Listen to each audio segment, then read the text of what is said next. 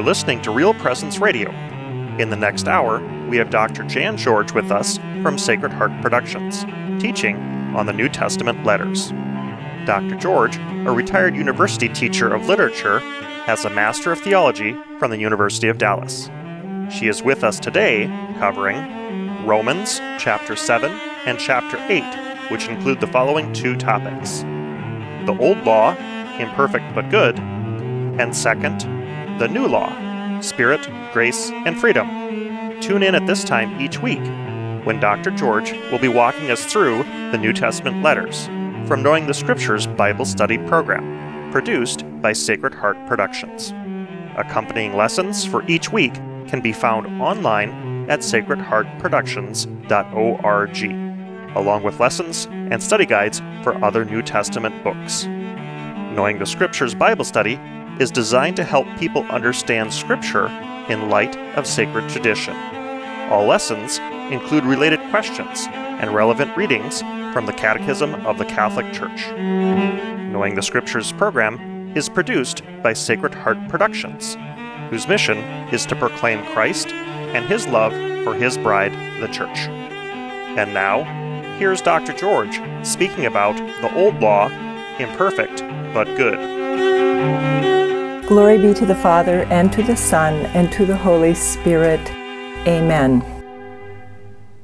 In speaking of the new covenant and new law in Christ, St. Paul wants his listeners to understand their relationship to the law under the former covenant, especially the Jewish converts to Christianity, who struggled with this at the beginning, trying to understand if the law had been completely abrogated, why it was they were not to obey the juridical observances of the old law. St. Paul was trying to get them to understand that the signs and shadows of the former law and covenant are now completed in Christ, and that the truths, however, which God revealed, the fundamental principles and truths of the covenant of the law, those remain so because what God reveals is permanent, is truth forever.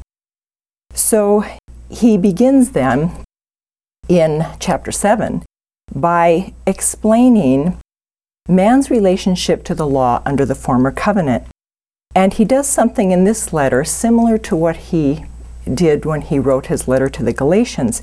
He uses a comparison, because in point of fact, we often come to a better understanding of something by comparing two things which are similar in many ways, although ultimately they're not exactly the same, but the similarities are such that it can help us understand the matter that he's speaking of. So he starts by referring to the covenant of marriage. Now, Israel understood that marriage was a nuptial covenant. God institutes marriage at the beginning of time in the creation of Adam and Eve.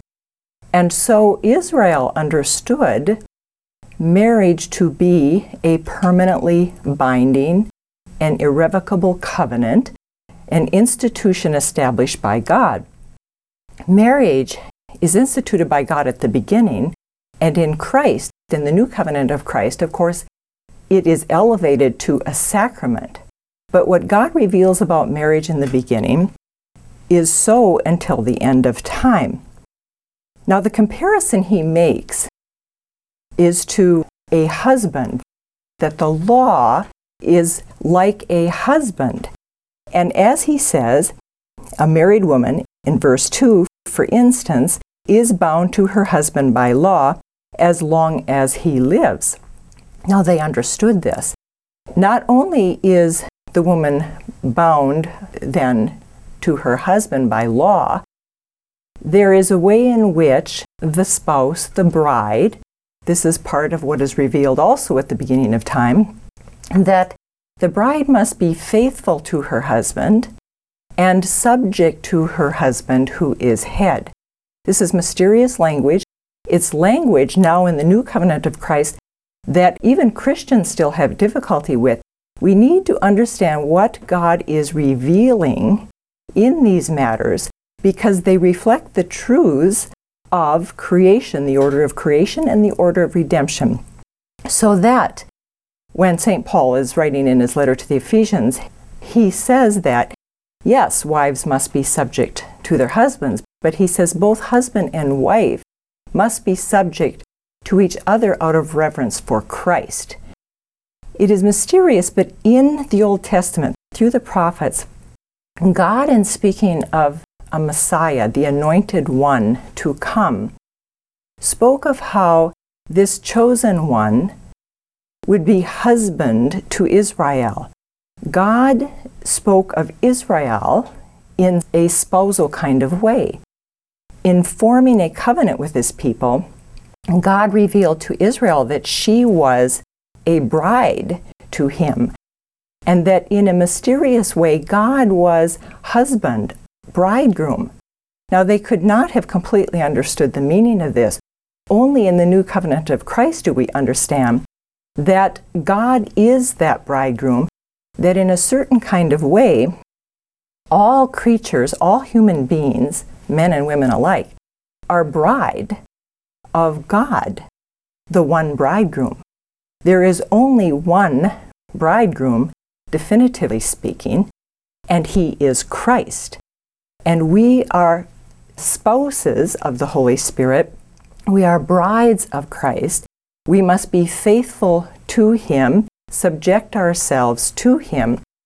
So St. Paul, in speaking of this matter of the married woman, the spouse, the bride, in relationship to her husband, is using a very effective analogy or comparison.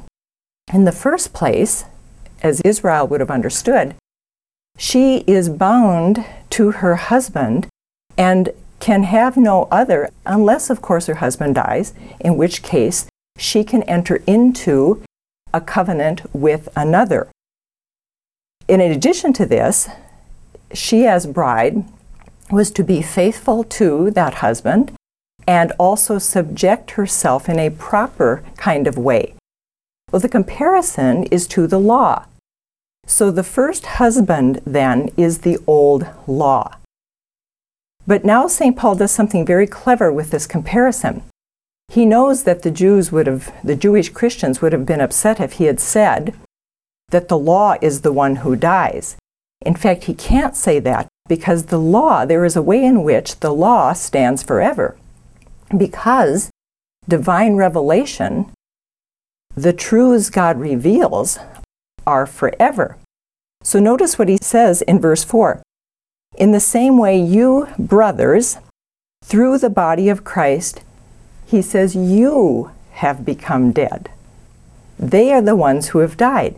Remember, he has just finished telling us in the previous chapters how, when we enter into baptism, he is speaking to baptized Christians, that we have entered into the death of Christ. We now have died to our old way of life. We have died to sin. We have died to flesh. We have died to the old covenant, which was a covenant of original sin, which was a covenant of bondage or slavery to sin because the Spirit had not yet been sent to set us free. This is why Christ comes, after all, to set us free. So what he says is, you, my brothers and sisters, through the body of Christ, have become dead to the old law, and so now you are able to belong to someone else. They now can enter into this new covenant. And who is this someone else? Him who was raised from the dead to make us live fruitfully for God. Because remember, in entering into the mysteries of Christ, we are inserted into the person of Christ, the body of Christ, and in this one flesh union with regard to the nuptial covenant, which God spoke about from the beginning also, we now, as brides of Christ, share in his Spirit so that we can have a strength and an enlightenment that we otherwise would not have if we did not have this one flesh union. So he concludes then at the end of verse 6 by saying, and so we are in a new service, that of the Spirit, and not in the old service of a written code. Now we recall how in his letter to the Galatians, he uses a different kind of analogy, but he's explaining the same matter. He talks of how Israel, how we as man, are destined to be sons of God. We are sons of the Father, but as children, young children living in the household of the master of the Father, we may be heirs of the Father's inheritance, but as young children, we're immature. We haven't learned enough, we're not capable enough to come into that inheritance and possess it.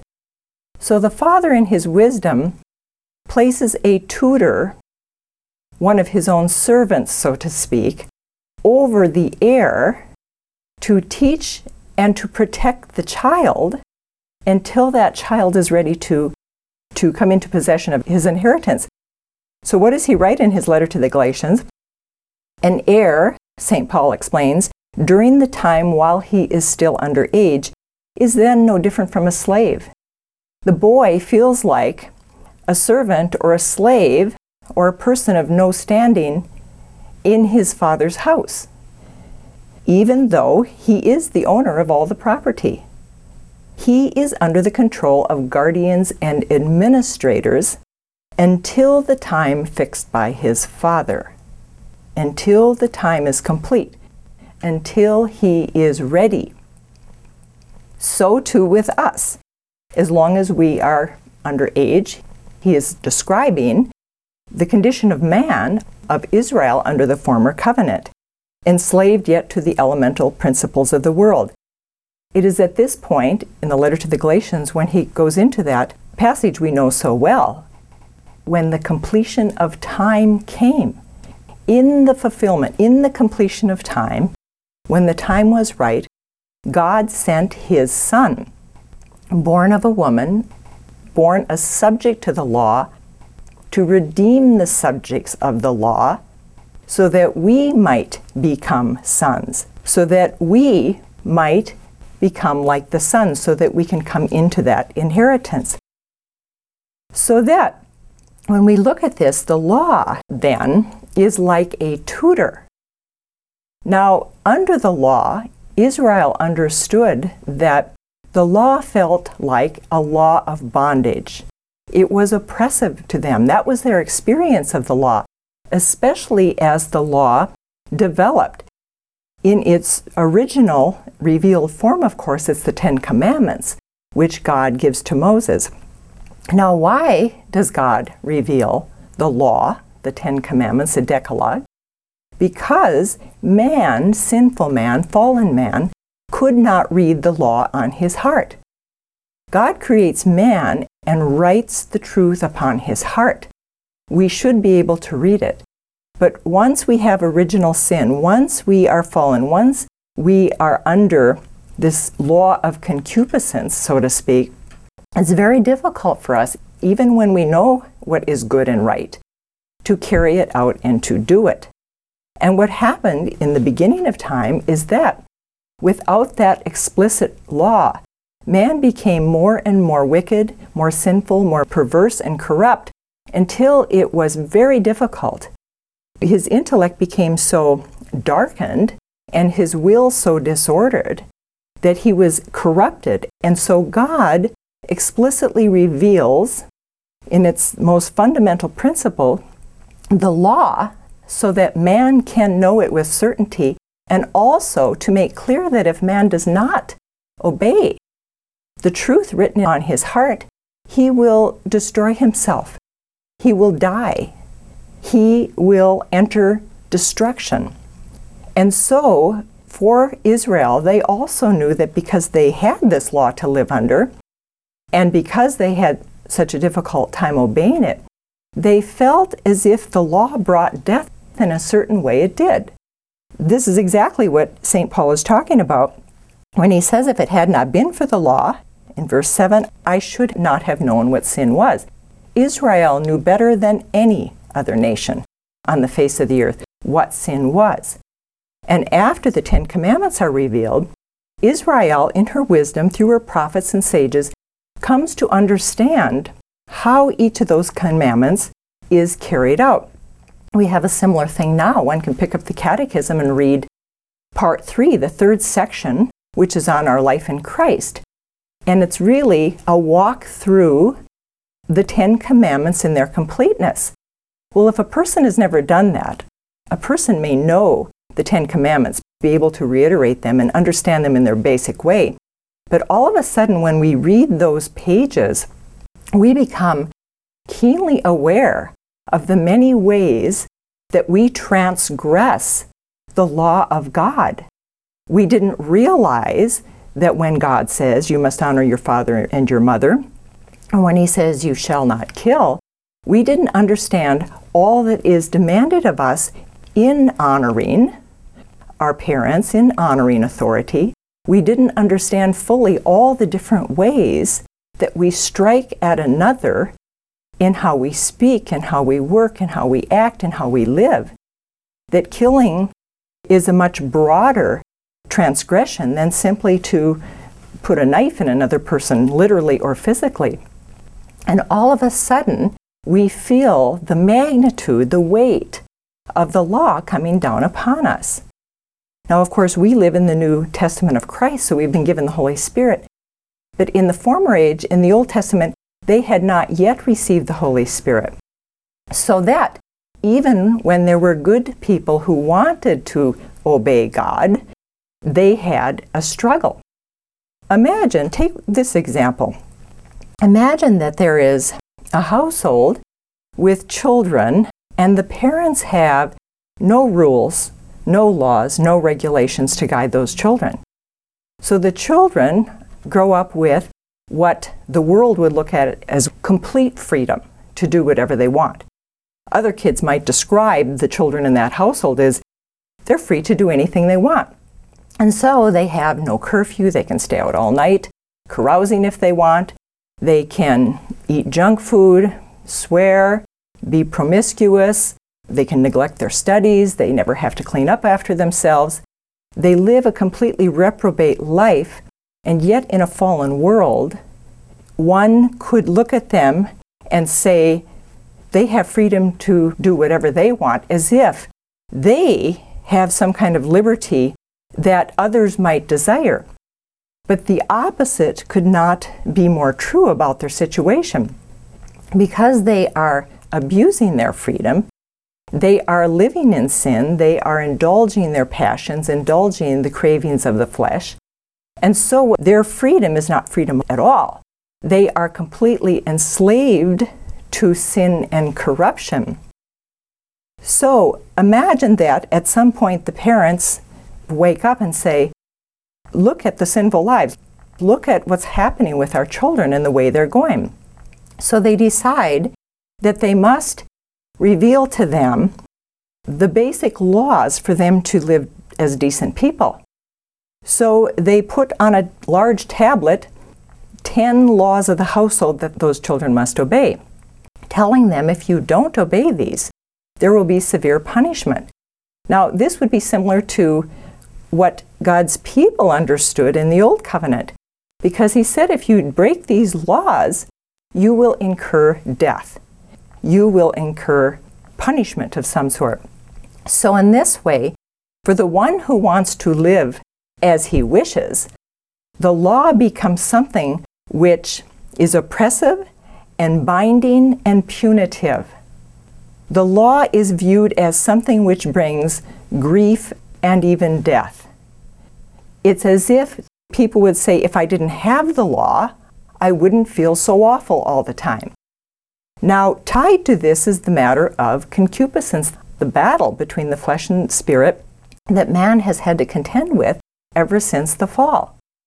So what we have is, in Israel, for example, certainly there were those who went the way of sin, but there were also many God-fearing people who wanted to obey God.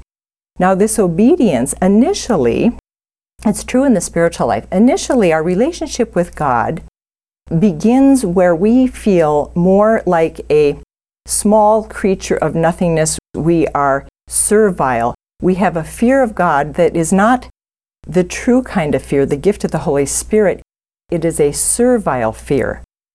There are those who will obey laws simply because they fear the punishment. They don't have a loving relationship with wisdom, with goodness, with truth. But there are those who come to understand that the laws written into the created order, written into what it means to be a human being, a creature of God, that these laws are put in place. They are so because these laws guide and protect us. Even Israel understood that the law was a kind of hedge or fence around the household of God to protect the children from getting lost out in that wild and dangerous world. And so they wanted to obey, but the more they understood God as a God who is good and wise and loving, and that they wanted to obey him, they wanted to be good children, so to speak. They begin to move from that attitude of servile fear into a loving fear of God, which is what predisposes one, prepares one to receive that grace of sonship. Because what the Father wants is to be in a loving relationship with the Son. The Son who loves and who obeys, not because he's afraid of the punishment or avoiding, the one who obeys the law, not because he just doesn't want to get caught doing something wrong, but simply because he loves and trusts the Father. In a sense, we could say that person loves then himself in a correct way, because he sees that there is a law of goodness and truth in which we have been created or made. So this is why St. Paul then, when he speaks of the function of the purpose of the law, because he is about to remind us, he says, yes, it's true that many people experience the law as death. The law brings death, but he said, the law, from the beginning, the law came from God. Therefore, the law is holy. The law is good. The law is spiritual. That would be like saying the truth brings death. Such a thing is not possible. What St. Paul says is, it is sin that brings death. It is the fact that we disobey the law because it is the very fact that we even desire to go the way of the flesh. When we commit wrong, and even in that moment we know it's not right, we know it's something wrong, but we feel like I just can't help myself. There I was doing this, and we sense that we're following these imperfect desires of the flesh, of our passions. Our mind, and St. Paul is describing this, he said, our mind knows the law is good and holy. Our mind even loves the law, but our flesh does not.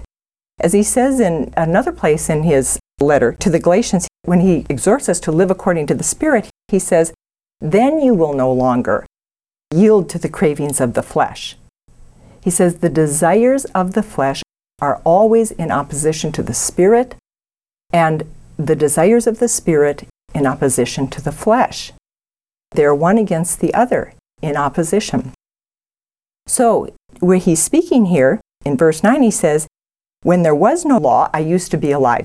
That I is perhaps Paul personally, but he is speaking in terms of the human race. He says, as we all know, when there was no revealed law, I felt as if I was alive, because we could live as we wished. There was nothing that warned us about the death we were incurring. But when the commandment came, sin came to life and I died. The commandment was meant to bring life, but I found it brought death. And he goes on to say, but it is not the law that brought death. So then the law is holy, and what it commands is holy and upright and good. Does that mean that something good resulted in my dying? Out of the question. It is sin that does this. So the law under the Old Testament is holy, it is good, it is spiritual, but it is yet imperfect. Christ will come and fulfill the law and He will give us a new and higher standard, as we're going to discover in the next question. Thanks for listening to Real Presence Radio. If you are just tuning in, Dr. George of Sacred Heart Productions is going through the New Testament letters from Knowing the Scriptures Bible Study Program. For lessons, study guides, and more information, please visit sacredheartproductions.org. In this next segment, Dr. George will be continuing the topic, the Old Law, Imperfect but Good, and then she will move into the New Law, Spirit, Grace, and Freedom. And now, back to Dr. George. The other problem with the law, and this is in comparison to the law as a tutor, the law was like a tutor in that it taught Israel right from wrong, it enlightened Israel, and it also protected Israel, and it guided Israel to do the good. But in fact, the tutor, the teacher, could not infuse that knowledge into his students. Imagine how often a teacher, in teaching students, would almost wish that he or she could just infuse what it is he or she is trying to explain to the students in the classroom, if he could just infuse it into their minds. The tutor, under the Old Covenant, could not do this. Our new tutor, the Holy Spirit, can. We have infused knowledge, infused wisdom, infused understanding. We receive this in baptism and again in confirmation. The other thing the tutor could not do, it could show the good to be done, but could not of itself give the strength to do so, to fulfill the law. Under the Old Covenant, the law could show Israel what they had to do, but could not give Israel the strength to do it. In the new law, under the law of the Spirit and the law of grace, we receive the strength we need in order to actually fulfill the law. Therefore, the old law was a first stage on the way to the kingdom, as the church tells us in the Catechism. What does the old law do? What do the Ten Commandments continue to do even in the present day? For those who at least know minimally the Ten Commandments, even if they don't know well the gospel of Christ, what Christ has revealed in his person, the law, the Ten Commandments, prepares and disposes us for conversion. It's always calling us to conversion and also to faith in the Savior God. You see, the law was a preparation.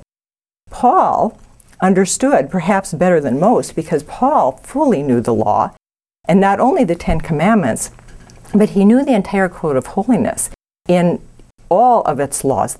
Literally, they had hundreds of laws attached to the Ten Commandments, explaining what it meant explicitly to carry out the commandments, not unlike we can read today. Paul tried to carry the law out perfectly in his person, and he experienced, even then, although he managed to do pretty well, but the Lord revealed to him when he was in the presence of Christ, the fulfillment of the law, and the road to Damascus, he fell to the ground. He fell from his high horse, so to speak, because he had to know deep in his heart he could not make himself right in the eyes of God. There was this groaning within man, within Israel under the Old Testament, waiting for the Spirit that God had promised with the sending of the Messiah. Now he speaks of this struggle in chapter 7, and Israel experienced this in a particular way in the Old Testament, but now in the New Testament, this struggle, this battle against concupiscence, God has not taken from us. Yes, he could have done so, but in his wisdom he did not, because there is so much for us to gain in collaborating with God in bringing to completion our sanctification. God doesn't treat us like puppets, or we're not like spiritual robots. We respond to grace. We collaborate with grace. Our dignity has everything to do with the fact that God wants us to be collaborators with him in our own sanctification. We collaborate. There is a certain collaboration in our justification. The church uses that very phrase in her doctrines, that in baptism we are justified, but God's work in us is not complete. And so he invites us to work with him through grace. And the share we have in Christ's glory at the end of time is also very much connected to this, because we have fought the good fight in grace. So this struggle he speaks about towards the end of chapter 7 is something we still experience under the new covenant. Paul certainly experienced it under the old. And now he says, while I'm acting as I do not want to, I still acknowledge the law is good. He understood. The problem wasn't the law. The problem is always the sin in us. He says, it is as if it is not myself acting, but the sin which lives in me, though the will to do what is good is in me. The power to do it is not. He says, the good thing I want to do, I never seem to do. And the evil thing that I don't want to do, that is what I do. So I find this rule, that for me, where I want to do nothing but good, evil is always close at my side. We experience, even in the state of grace, this continuing battle between flesh and the spirit. But we must engage in the battle, because by engaging it, by receiving grace, this is how we grow in holiness. This is how we share in the victory of Christ, which he has won for us. He concludes them by saying, what a wretched man I am. We feel this way sometimes when we fall into sin, and he says, who will rescue me from this body doomed to death? Well, he knows the answer. He is bringing us to this answer because he is about to talk about it in the next chapter. The answer is, of course, God. Thanks be to him, St. Paul says, through Jesus Christ our Lord. So it is in the person of Christ, only in the person of Christ, in this new law of love, this law of grace, this law of freedom, and that we will win that victory. So he begins chapter 8 then by saying, condemnation therefore will never come to those who are in Christ Jesus. Jesus Christ came to set us free. It is for freedom that he came, to free us from sin and death. The entire preparation under the Old Covenant, time and time again, God spoke to Israel, promising a Messiah who would let the captives go free. Those who are in prison, he would set free. Those who are in bondage to sin. Now, we have entered this new covenant in Christ, which is a covenant of the Spirit, and it is the Spirit that makes us free. Now, we are not, as St. Paul tells us in many places in his letters, we must not live according to the flesh. It is not that the flesh is bad or evil. Of course it is not. The flesh, the body, is good. The body is sacred. The body is part of the mystery of man, of the human person. But fallen man succumbs to the desires of the flesh, the cravings of the flesh. And what happens is that in his free will, which is disordered, he seeks after the things of the flesh. The sensitive appetites, our passions, our emotions, can be, in the undisciplined person, like a child who throws a temper tantrum all the time, wanting to be satisfied, wanting to be satiated, wanting to be comforted, wanting instant gratification, wanting this, wanting that, always demanding, always making itself known, always hollering out, even when we are trying to follow the promptings of the Spirit. So God, in making us into children of God, has to make new our flesh. And this too is part of the mystery of the resurrection. We are created new in baptism, as we talked about in the last lesson. And this has profound implications for our life as Christians on earth. We may not see a different flesh. but we carry in us the seed of immortality. We carry within us the resurrection. This is why St. Paul says that as we go through hardships and trials and suffering and so forth, we are being transformed from glory into glory. But it is a glory that will be revealed only at the resurrection. Thanks for listening to Real Presence Radio. If you are just tuning in, Dr. George of Sacred Heart Productions is going through the New Testament letters from Knowing the Scriptures Bible Study Program. For lessons, study guides, and more information, please visit sacredheartproductions.org. In this final segment, Dr. George will be continuing the new law, Spirit, Grace, and Freedom. And now, back to Dr. George. We are being transformed from glory into glory, but it is a glory that will be revealed only at the resurrection. Now, to understand this, let's begin here with verse 14, where St. Paul says clearly, all who are guided by the Spirit of God are sons of God. We have been given the Spirit, of course, in our baptism. He says, for what you received was not the spirit of slavery to bring you back into fear. You have received the spirit of adoption, enabling us to cry out, Abba, Father. Now, it is the beloved Son who calls out, Abba, Father. It's not the servant, the slave who lives in fear. It's a whole new relationship. The Spirit Himself joins with our spirit to bear witness that we are children of God. And if we are children, then we are heirs. Heirs with God and co-heirs with Christ. Our inheritance is the kingdom of God. Our inheritance is God Himself. We are co-heirs with Christ, and as co-heirs, we can call God the Father, Christ Father. We now can call Father. We can only do that united to Christ. We can only do that with the Spirit of Jesus Christ. And we do call God Father. But he finishes verse 17 by saying, all of this is so provided we share in His suffering. We must be configured to the person who gives us access to the Father, to His life, but to what He revealed in the whole of His life, to His passion and to His death, so that we can share in His glory.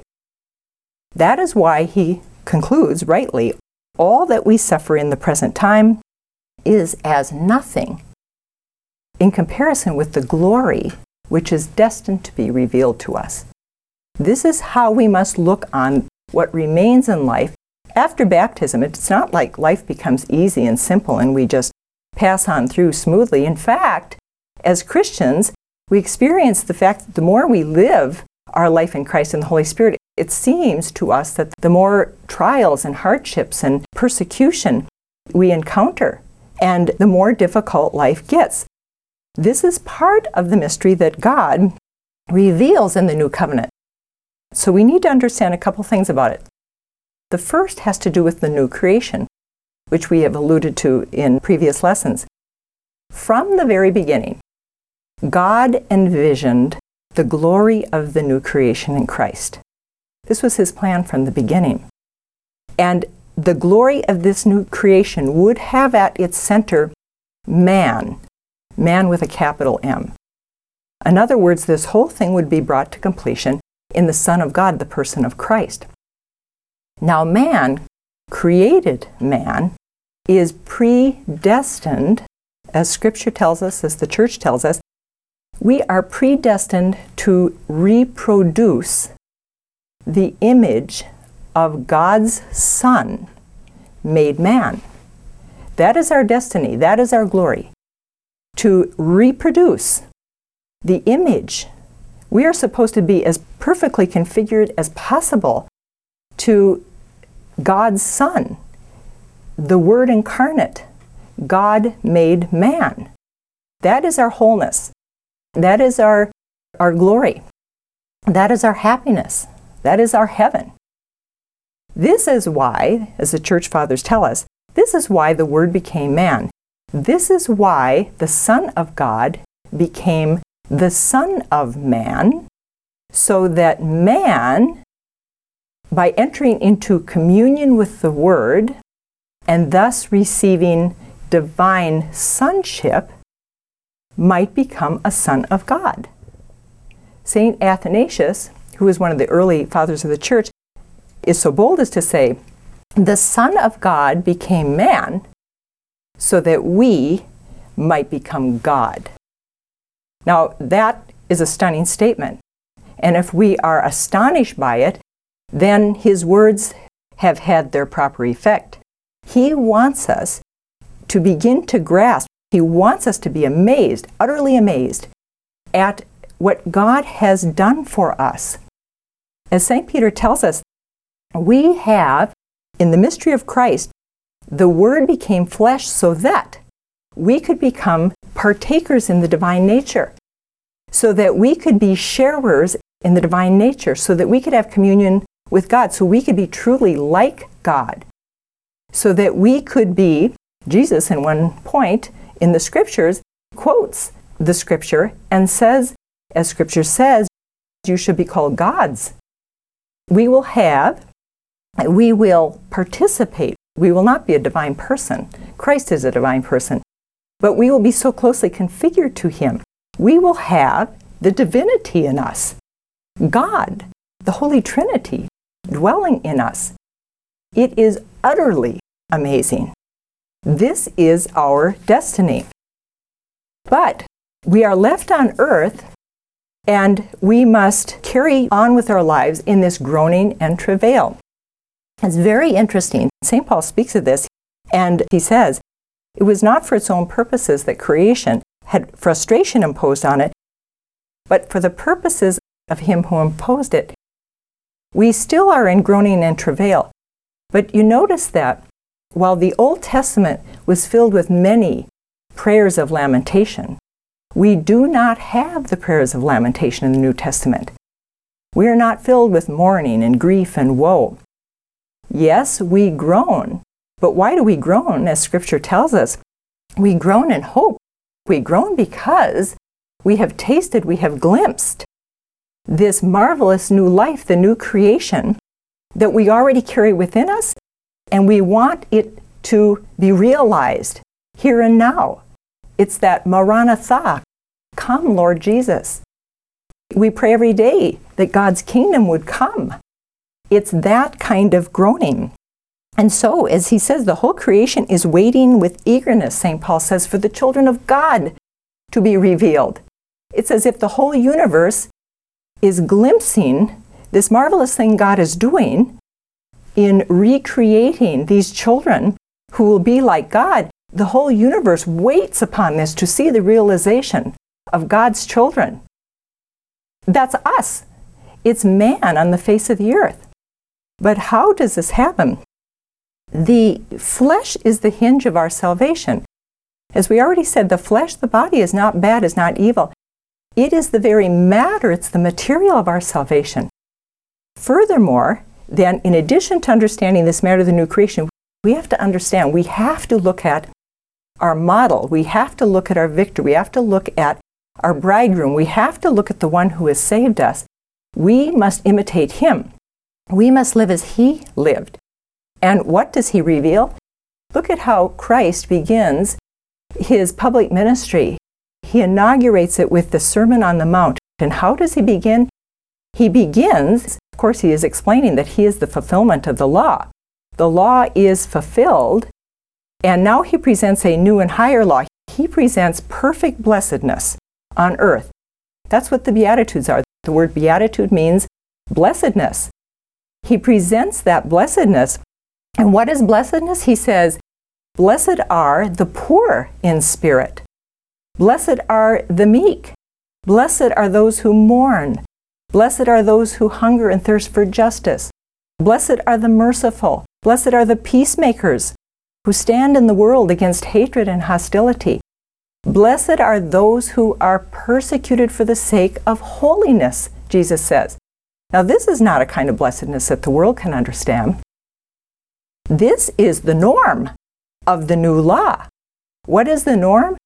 The norm is, as Jesus himself tells us, love one another as I your God, have loved you. That's the whole thing. That's a summary of the Beatitudes. It's a summary of the law and the prophets. But notice it is a higher, it is a more perfect summation. And we have received the Holy Spirit. This means that in our life with Christ, God has left not only the battle, the spiritual battle with us, but we are in battle. We sense this battle we are caught in with the world and with the values of the world, with a world that wants to go the way of sin. And what happens is that we are hated, we are maligned, we are persecuted. And sometimes we're taken aback by this. We're almost stunned by it, as if we have forgotten that we are here in the person of Christ. We have been inserted into the Paschal mystery. The Paschal mystery is about the suffering and death. It is about love. It is about the sacrifice of one's life, that one would pour one's life out for the sake of the other, that the other might be saved, that the other might be set free. That's the Paschal mystery. And that's why St. Peter, in describing this, he says, "My dear friends, do not be taken aback by the testing of fire which is taking place among you, as though something strange were happening to you." We act this way sometimes. He says, "But insofar as you share in the sufferings of Christ," he says, "be glad."